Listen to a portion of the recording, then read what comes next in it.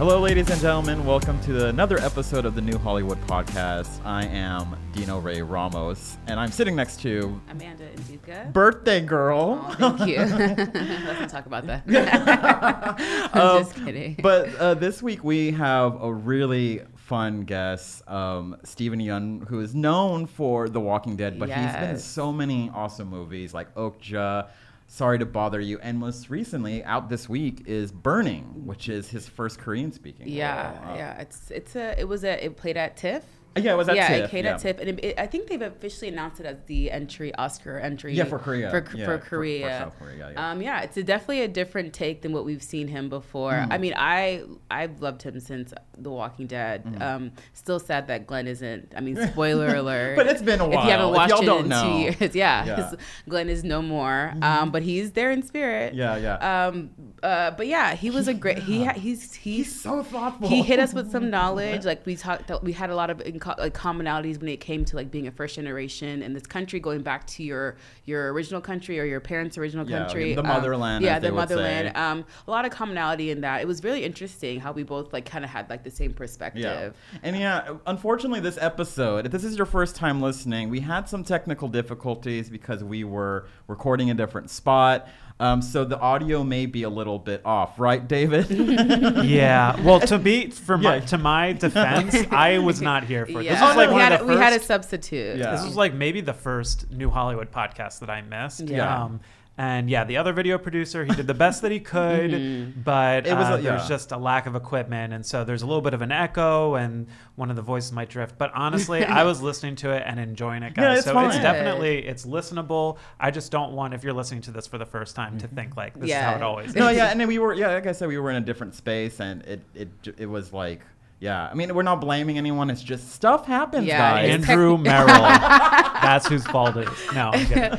It's technology. It's unreliable. So. But anyways, Steven, still take a listen. Yeah. Steven, like I said, drops a lot of wisdom. He's a great person. And so talented. And we're like looking forward for. He didn't give us what he was up to next, but he has some stuff. Some stuff. Yeah. Okay, but so here is Steven. Yeah.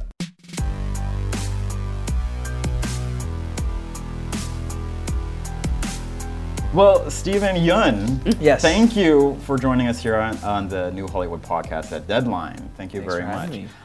So we usually get started with your origin story. Okay. So we go back to the very beginning. Not really back to the very beginning. You don't need to know where you were born. What hospital? You were born in Korea, correct? And then you moved to Canada, and then you moved to Michigan. So, and you moved fairly young, but how was that for you? You were kind of an immigrant twice in a way. And how did when did you move from, you moved you were 4 or something? 4 or 5. And then when did you move from Canada to the States? And how just kind of was the culture shift for you? I will say I probably noticed very little about the shift from Canada to the US because,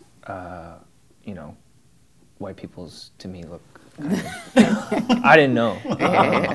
But then when I came down, in my older age, I do realize how traumatic immigration was in hindsight. I don't know if I can pin it on specific moments. I will say there was one moment where in Canada, in kindergarten, they dragged me into school every day for about half a year, like kicking and screaming. Oh, really? Yeah, and they put me in the corner and then they just gave me some Play-Doh to play with. That's like a vivid memory that I have.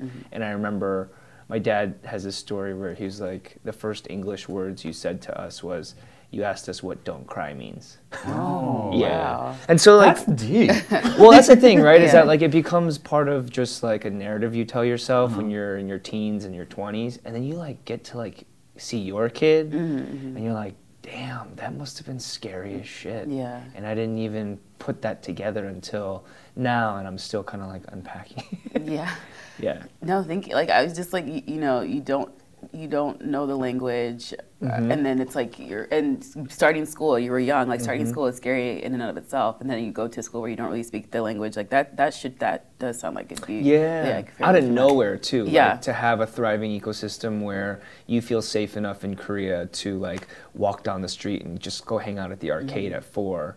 or like just, you know, I have stories in Korea where I would take my dad's shoes and sell it to the local candy man in exchange for candy. Like I felt that free there. And then you go and all of a sudden your parents probably didn't tell you, because they, back in that generation, they didn't think kids were like humans. You know, they were like, oh, you're a kid, you don't know. But it's like, they know everything. Exactly. And, you know, they probably didn't tell me, got on a plane, landed somewhere, and then we just were there. You're like, guess we're not going back. What the hell? That's crazy.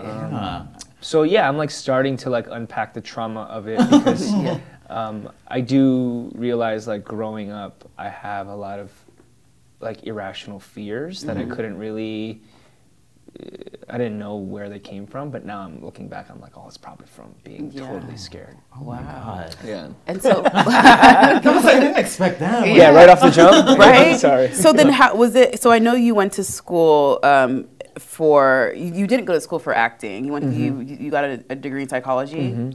So was something like, was performing like an outlet for you, or was that something you kind of picked up later on in life, or how did that kind of come about? Well, performing always kind of, I think, was a natural draw for me at a young age. According to the stories that my parents have told me and a little bits I remember, I'm definitely dramatic, and I'm definitely attention seeking. Hopefully less so these days, but you know, I had that performance bug early.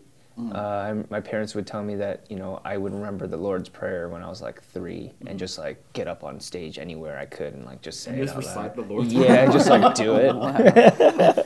I think the Apostles' Creed and stuff like that. Because this was around the time when Korea was like super heavy into Christianity, and my parents were shifting to Christianity, and so like all that stuff was like boom. But then you get to grow up, and you know, I did church praise band. Every moment that I could get where it felt like a natural way to express myself, I took the chance. And then in college, when I saw the improv group at my school, I was like, whoa, I want to do that. And acting became a place where I felt actually more comfortable than being myself. And that's part of the unpacking that I'm doing. Yeah, it's all a process. And your parents were supportive. I know they wanted you to go a different route, but well, I read that. Yeah, I think they were bending to the societal pressures of just being an immigrant and being completely terrified for your child, and also to the societal pressures of like collectivist baggage, where it's like everybody has to be a specific way, or prestige is only brought on by these types of things. And so, you know, they worried a lot, but I think what they did know was that I had a very strong ego when I was young, all right, still. And they knew over time that they couldn't stop me. So they just kind of like, well, you know, what are you gonna do? Are you an only child? No. Okay. I'm a younger brother. Is he a performer too? No, but he has that in him. Okay. And it's interesting to see that blossom in him lately, because he took the safe route, because I went like the crazy route. And kind of when I look back at him and I look at him, I actually think he might be better. It's a very familiar narrative with like the first generation coming here and like having to like, you know, your parents want you come here for a reason. You want to, you know, I think attain that American dream. Yeah. But I think that kind of that narrative, especially with immigrant parents, where they want you to. It's like the trifecta of doctor, lawyer, engineer. I think that narrative is slowly going away with it. I think so too. I'm kind of jealous of the younger generation. For sure. Right? Yeah, for sure. Because like they didn't have to struggle. Yeah, they didn't have to like fight. You know, they didn't have to fight against the parents saying, "What's Plan B?" Well, you know what was really cool was I spoke to this gentleman named K.W. Lee. I don't know if you're familiar with him, but he's the first Asian American journalist to write for a major American publication in its history. And he's like 90 something, and I got to talk with him, and he was incredible. But this one thing that he said to me that lasts till this day is, he goes, "Don't forget, second generation sacrifices too." Oh wow. And I was like, whoa, like, you know, because you're told this narrative of like your parents sacrifice all this stuff for you, and you are intended to be this, you know, evolution of your parents, which you are, and naturally, but don't get, you know, don't get it twisted. Yeah, don't get it twisted. Like, Right. You're supposed to. You're part of the sacrifice as well. Exactly. And hopefully, my kids will have the freedom to self-actualize to a place where they're just kind of free to be themselves. Yeah, no, that's what I say. I think we were talking to somebody and we were like, yeah, you want things to be better for the next generation, but you still like, you know, but what about me still? Yeah. But we still want to look out for ourselves. But yeah, for sure. But yeah.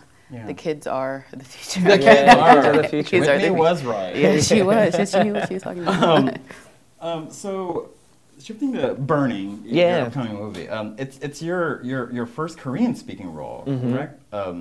And you mentioned in like previous interviews, are you fluent in Korean or were you conversational? I'm like, conversational. Yeah. My accent is pretty okay. Yeah.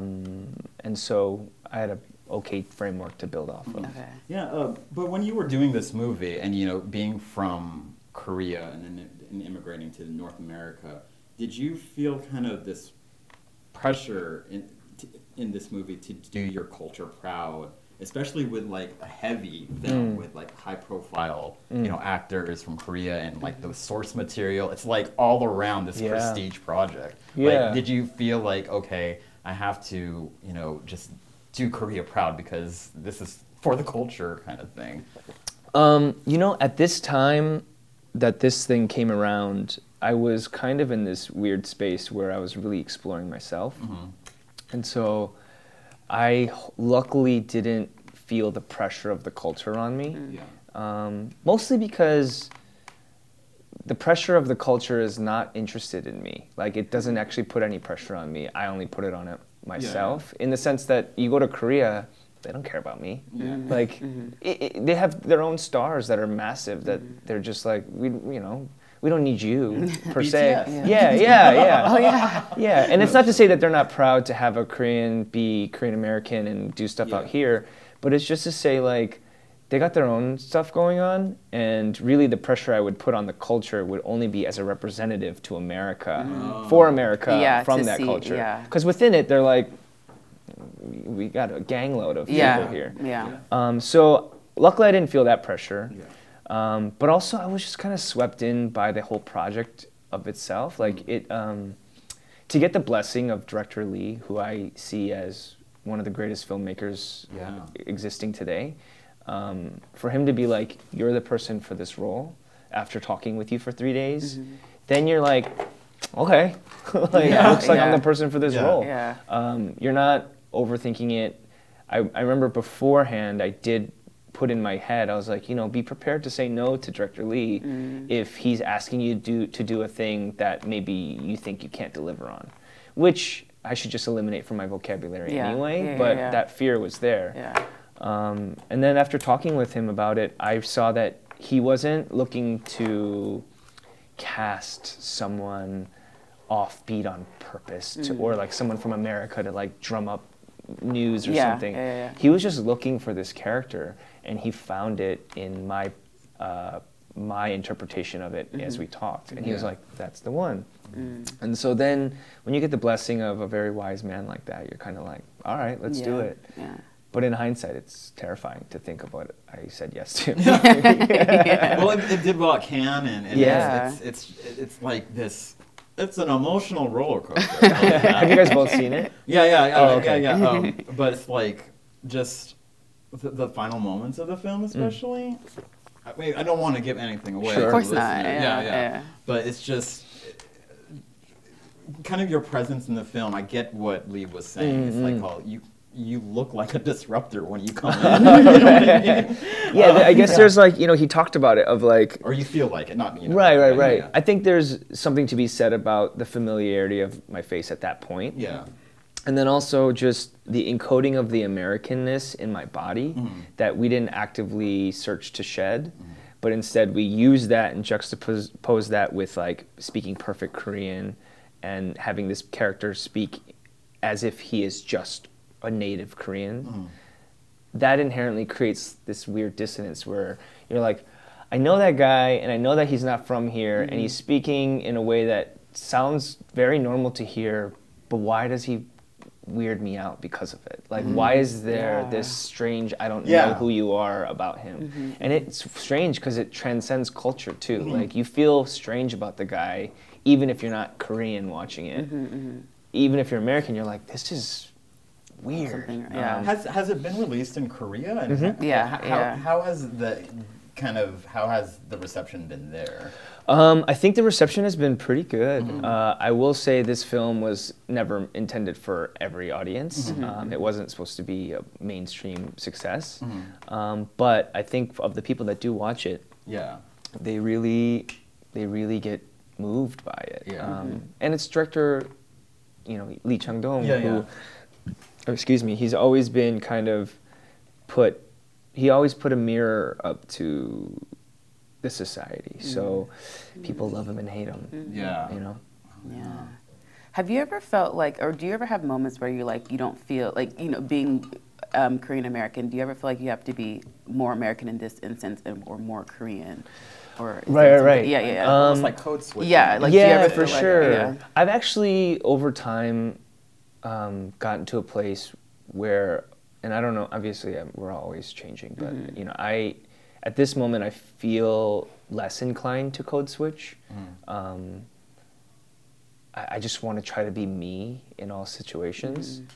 So, I do remember when I first went to Korea, I was kind of approaching it from a very American way, a Korean American way, where we're taught, there's two versions of how you can speak, which is like to those that are of your age and lower, you speak just naturally with also an air of kind of like, I'm older than you. And then if they're older than you, you have a whole nother way of speech.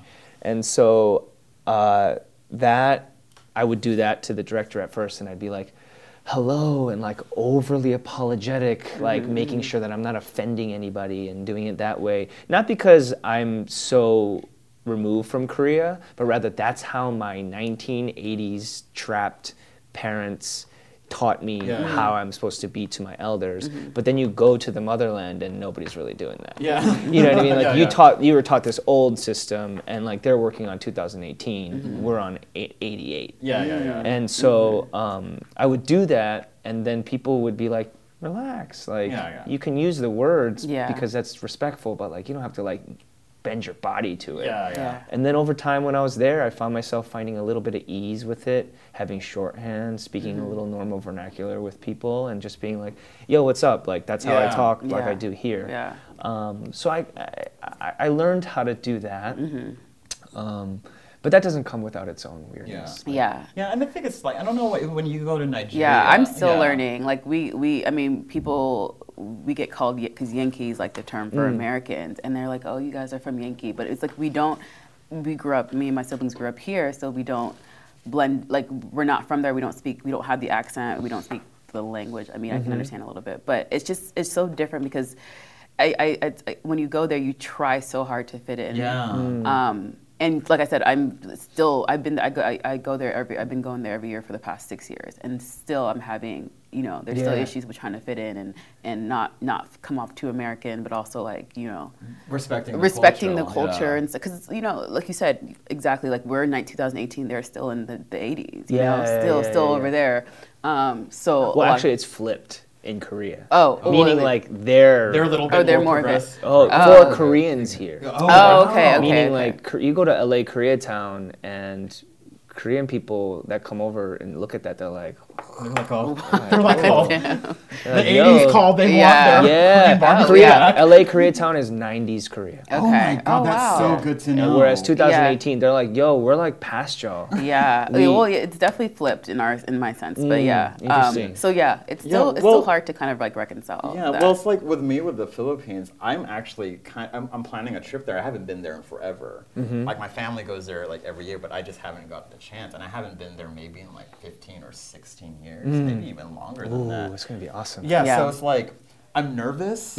And then like because my family is in the province, so that's like one thing, because a lot of people see the Philippines, they're like, oh, Manila, that's the Philippines. No, there's like these tons of other provinces out there. So it's like I'm like really hoping this will be like a good pilgrimage for me like next year, just to kind of reconnect with like my roots. And stuff. Yeah, I found it interesting. Like, and obviously these aren't analogous, but you know, every time I go back to Korea, I find human there.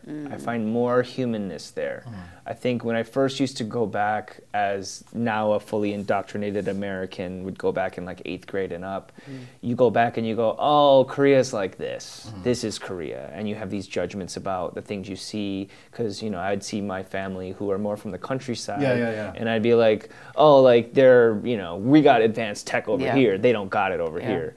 And then you slowly go, and the nation rises, and you go and you get older, and then you get more understanding of what it means to be a human being. And you realize that you had it completely backwards, that actually they were more free than you ever were, that you've actually been placating and playing to an idea of who you're supposed to be out here. And over there, they've just been chilling, living human lives.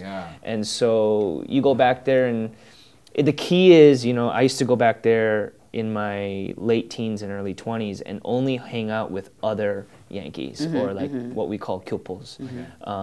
And you're in your Korean American bubble where you're living, you're free to go everywhere because you look like the people, and then you're also talking in your own language, and also you feel like cool because you don't have to like submit to the collectivist structure of that country. Instead, you're just this free American living there where no one's judging you really. And then you can comment on the culture to be like, I don't like how the culture does this. And it's like, well, you don't know shit. And so you go there and you do that, and then over time you go, maybe let's see what it's like to not be with Korean Americans and just be with Koreans. And not your family, but like other Koreans that you don't know. Locals that you don't know. Because your family is a whole nother dynamic. And so you do that, and then you go, oh shit, like these people are like way more advanced than me because they don't have the oppression of this mold that they're only allowed to be within. For them, they're just eclectic. They're like, I'm this guy, I'm this guy, I'm this guy. They don't have to go, oh, I'm an Asian American Korean dude, and I'm this thing. And oh my god, that's such a good point. That's a very good, and I know exactly what you're talking about. Like that makes that you're hitting the point. Like on the, like that's exactly how I feel when I go there. Like I used to hate it when I was younger, and now it's like when you're an adult, there's a different appreciation. Exactly, you see it through different eyes, and you see like they're a lot more free than us. Like they literally are just living their lives and doing what they're doing, and we're sitting here worried about this and that and the third. Especially like right now. Yeah, exactly. And you go back and like, you know, you listen to those moments where like the black movement was like they would go back to Africa to feel that, and people think that like they went back to Africa and like felt some innate weird power that's part of Africa, and that might be the case, but it also is very simple to be like, here's what it feels like to not be judged by the way you look. Exactly. That's plain and simple. Exactly. And that is in power that you feel your humanness, and you go, cool, like I don't have to be the version of an Asian person that you said I'm supposed to be, that I even believe now because I've just been trying to not bother people. You know, like you know, I played violin growing up. I didn't want to, but I did it because that's what I'm supposed to do. And then you justify all these actions that you do against your own will, and you go, it's because I'm Asian. And it's like, no, it's because you got pressured into doing bullshit that's not even for you. Because people aren't playing violin in Korea all the time. Oh, right. You know what I mean? I know. We that was the same thing with piano. Piano's one thing. It's like, I remember when I was like, oh, I want to play the drums. I got a lot of pushback from that. But then, like, you know, eventually got a set and then never played it. So Stephen, of course we want to talk about Walking Dead. It's a little show. Yeah, a little show that you were on. Your character, Glenn, I don't know if you agree or maybe not, but I feel like that your character basically, it was a milestone character for, I feel like, for Asian American actors. Whereas you were this hero, there was a bit of sex symbolness to you. It was just a different way of portraying the typical Asian or Asian American character that you would see in American TV. I've heard that it's not the same overseas. But so for you, did you feel like your character throughout had this? Did you ever feel that impact that your character had, or did you? Sure. You know, you would have conversations and people would say those things. I will say that I I was cognizant of it, but I was also trying to like not put that pressure on myself at the same time, because I realized early on that when you do put that pressure on you, it consumes you, and it ends up being its own trap, where you're only judging who you are based on the color of your skin. So you're in some way like trapping yourself within what seems to be a free, open thing to celebrate who you are. Yeah. But really, who you are is multitude of things. You're so many different things. You're everything. And this part of what you look like is good in that it should empower other people to feel that they can also do these things, that they are not trapped by these things. But when you go really far in that direction, you end up trapping yourself in that discussion. And so I wasn't cognizant of it to that level to be like, well, I don't want to trap myself. It was more like, if I'm going to do something, I'm going to do it hard, like I'm going to do it badass as possible, just for me. And then whatever my face says about it, that's whatever it will do. As long as I don't as long as I'm open to understanding like where we need to grow. So, you know, when I first started that show, they put me in short round clothes. Yeah, that's what I thought when I first saw you. Yeah, dude. And like I remember being in the room as a frightened first job kid, being like, what the fuck? And then being like, yeah, these are fine. You know, because I didn't have the balls to say anything at that point. And then finally, like, you shed those pieces. You go, maybe I'll try something different. We already wore that, right? And they'll be like, yeah, okay, we'll try something different. You just keep picking different things to get yourself out of there. Then you grow over the narrative, and I was lucky to have 7 years of somebody saying, you can make all the mistakes you want. Just keep going. And so that was really beneficial for me. But yeah, like, I'm cognizant of it. I don't reject it, but it's to say that I think the direction I want to go is, again, like more human. Yeah. I think that's the goal with all these portrayals, and like you changing like the narratives and changing the way the perspective of other people is that one day it's just a normal thing. You know? It's just like, this is not like, oh, something different that we need to highlight. It's just something that. Yeah, and it's like when you pointed out that you were in short round clothes. I mean, I read the comics, like the first couple of comics, and he was dressed like that. But then, like, it kind of was part of the character too, and like how you became a man. Sure, yeah. And then, like, people are still talking about, I haven't watched since Glenn died, but, you know, it's like, if you read the comics, you know, you kind of knew what happened, but still, No, that was definitely a tragic day for us in our house. Sorry, no, it's okay. It had to happen. It had to happen. So, you mentioned you have this improv background, and you haven't really done like a straight up broad comedy yet. At least we don't know. But you have you lean very much into genre films, like Okja. You have Sorry to Bother You, but how has your experience in improv informed your choices in projects, and how has it helped you with your craft? As they say in the because they say improv is like the most important. If anything, do like an improv class. Is that like always kind of in the back of your mind when you're performing? I would say. I think I utilized those like specific tools early on in my career, where you sometimes Lauren and I would go off and just improvise the essence of that scene and then bring it back to the words, which would help us a lot to get a lot of the subtext. But then I think what improv allowed me to do was, the most important thing that improv actually allowed me to do was be cooperative. Oh, good, yeah. The whole yes and? That and like just the idea of ensemble. You know, I was raised through the Second City and IO system.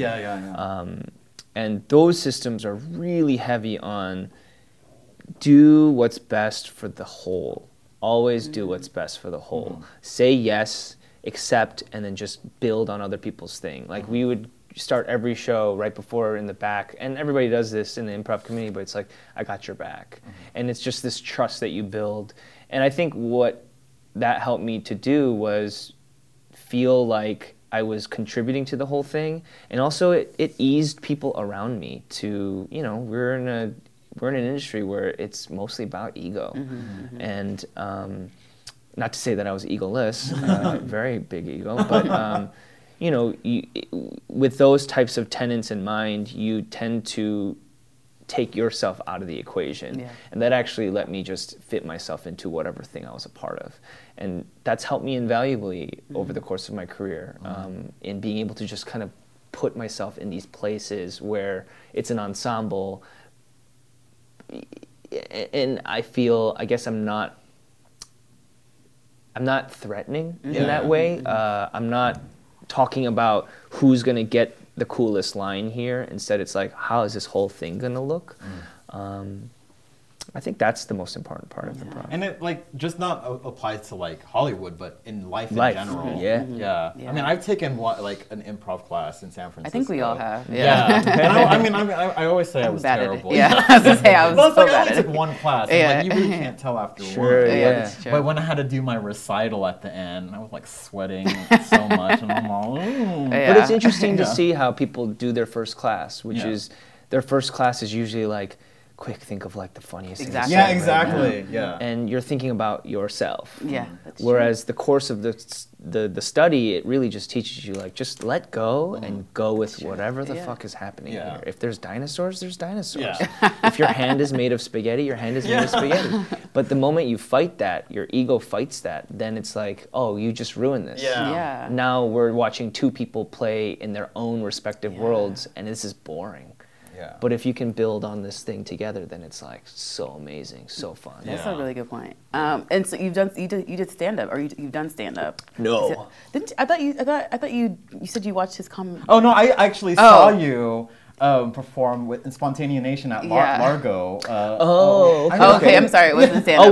With Pierre. It was like almost a year ago. It was like an interview, right? It was like you. Oh, and then I did the improv. You were the monologuist, and is that what you're saying? Oh, and then you participated in the improv. Oh, that's right. That's right. Okay. I'm sorry. I thought you mentioned it was stand up. No, I was going to ask if you were going to do more stand up. Would you do more of that? Would you do stand up? Yeah. Stand up is really scary. Yeah, no, I know it is. I would love to do stand up. Okay. I think I'm too.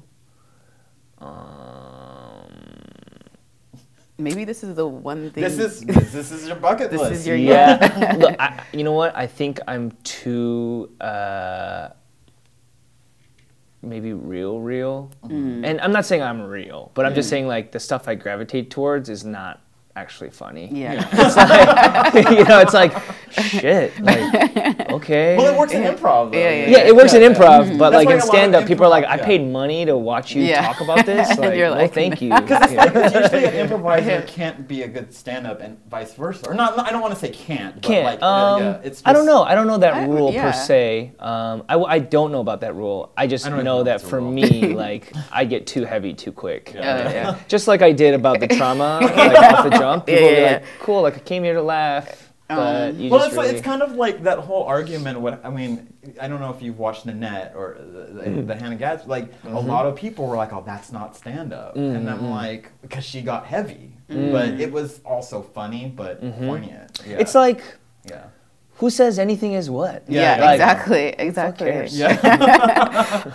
Okay, so maybe not stand up, but what else is next for you? Like, I know you have a couple of voice projects that you have. Is there any other film? Well, anything you want to break? This is deadline. No, I mean, you can't say it yet, but I this year has been an interesting time. I think it was a reset year for me of maybe people getting to know me in a different way, different works. Also, I had a lot with my own personal journey of just becoming an adult, having a kid. So this year has been very reflective. So we'll see what next year brings.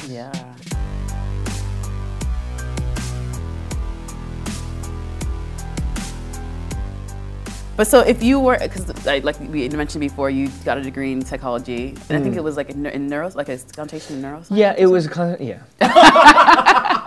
Don't be shy. Dude, no, it doesn't. I don't know anything. I was gonna ask. Turns out I know nothing. So the question was, if you weren't acting, would you go into that field?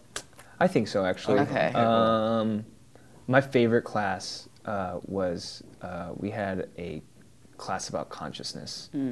and that was really fun.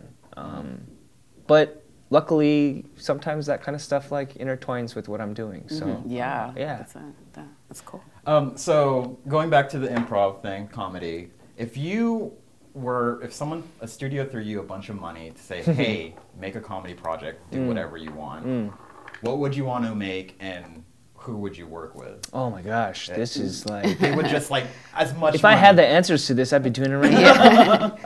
I don't know. I mean, if I wanted to make the biggest... If I had all the money to make a movie, I think I'd try to like do like a Monty Python. Oh, cool. Yeah. And then just round up like all my favorite peoples. Like, you know who I really love? I'm going to shout this out, but Detroiters needs to get... Tim Robinson, Sam Richardson, those dudes are some of the funniest people. They're hilarious. There's actually this really strong contingent of Chicago talent that I was lucky enough to like watch on stage, and also some of them came up with. And a lot of them are getting their shine individually, but I'm really fascinated to see what it would be like if they got all the squad together to do something together. Oh, like a Voltron kind of situation. Yeah. Like Vanessa Bayer and I came up at Second City around the same time. You know, Tim and Sam, and then there's Michael Bryan who has AP Bio, there's Mary Sohn, there's just Brad Morris, there's this huge collective of people that like all came over here and ended up doing their own things, but they're all Kanye. so... He could have been there, I don't know. Yeah, he's it was like a blur. Right. That's cool though. That's that'd dope. be fun. Yeah. With all the fandom that surrounds Walking Dead, can you tell us the craziest fan encounter that you've experienced? Just one. Because I know you were in for a long time. You went to a lot of cons and stuff. So I'm sure you had a lot of interesting run-ins. You know, people are pretty civil. People are pretty nice. I would say the weirdest one, mostly because I felt bad for that woman, was this woman saw me walking down an Atlanta street, maybe like a block away, and then she saw me and I recognized that she saw me and then recognized me, and then she started doing like a zombie impression. Oh. But she was still at least like 300 feet away. So you had to wait till she got to you? Yeah, she like kept doing it until we finally met, and then she's like, oh my god, I'm a big fan, and I'm just like, thanks. But in her head you could see she's like, oh my god, I like committed to this, and now I have to do this for like 300 more feet, like this fucking sucks. And then for her to like try to like diffuse it and act like it wasn't that intense. She's like, I just wanted to... Her face was like bright red, and I'm just like, oh, I'm sorry you felt you had to do that. Could have just said hello. I know.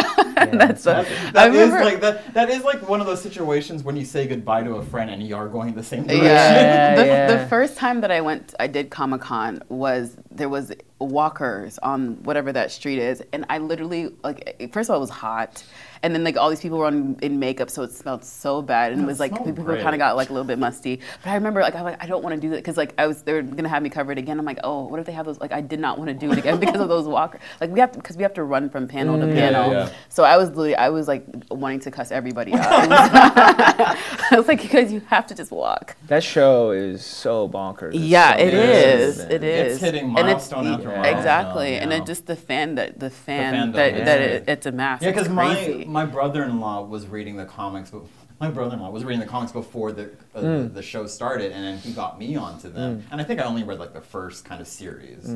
And then like I was like, I never knew that it would hit it this big. It was kind of crazy. It's really crazy. We also like to do a random question generator that we have online. Awesome. It's a new thing that we're trying out. We don't know if we like it. Yeah. But so I'm gonna do a random. I'm just gonna show you as proof. This is just random ratchet site.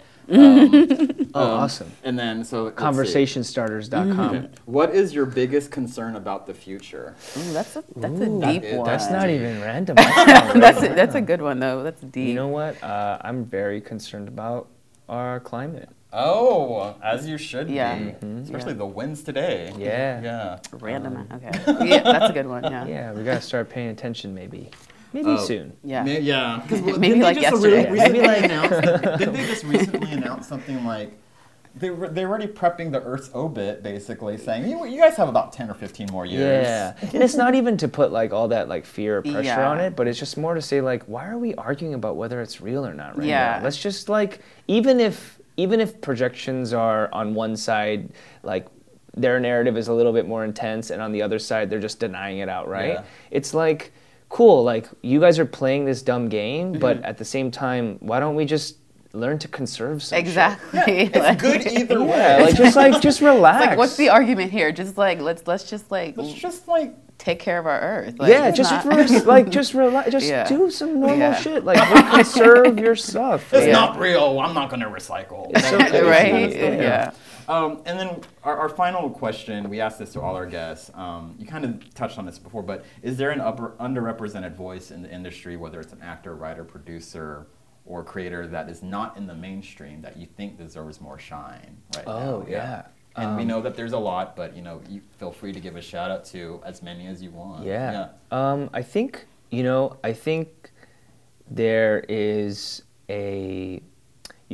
I think this happens in every minority community, but there's some people that are doing tremendous work and have tremendous knowledge and wisdom and like deep depth to their art, and they're not seen because they don't know how to play the game as it's set up. And the game is usually talked from a white patriarchal situation, and so Asian Americans wise, I've met a ton of them. I've met a ton of people that are doing incredible work that will never break in because they're not the ones that are easily digestible. But I'll shout them out. Shout them out. One of my best friends, Pete Chung, and his wife Patty Liu. He also goes by the moniker. You might know his album "Cool Calm Pete." He's an incredible artist. She's an incredible artist. We're luckily doing stuff together. But those are people that have maybe been a little bit too low key in people's minds. Man, there's just, they don't need that much help. My friends do, but meaning there's the people that I'm thinking of, they're popping off. I think the climate is shifting in that direction, which is really exciting. Cool. Well, thank you so much for being here. This was a great conversation.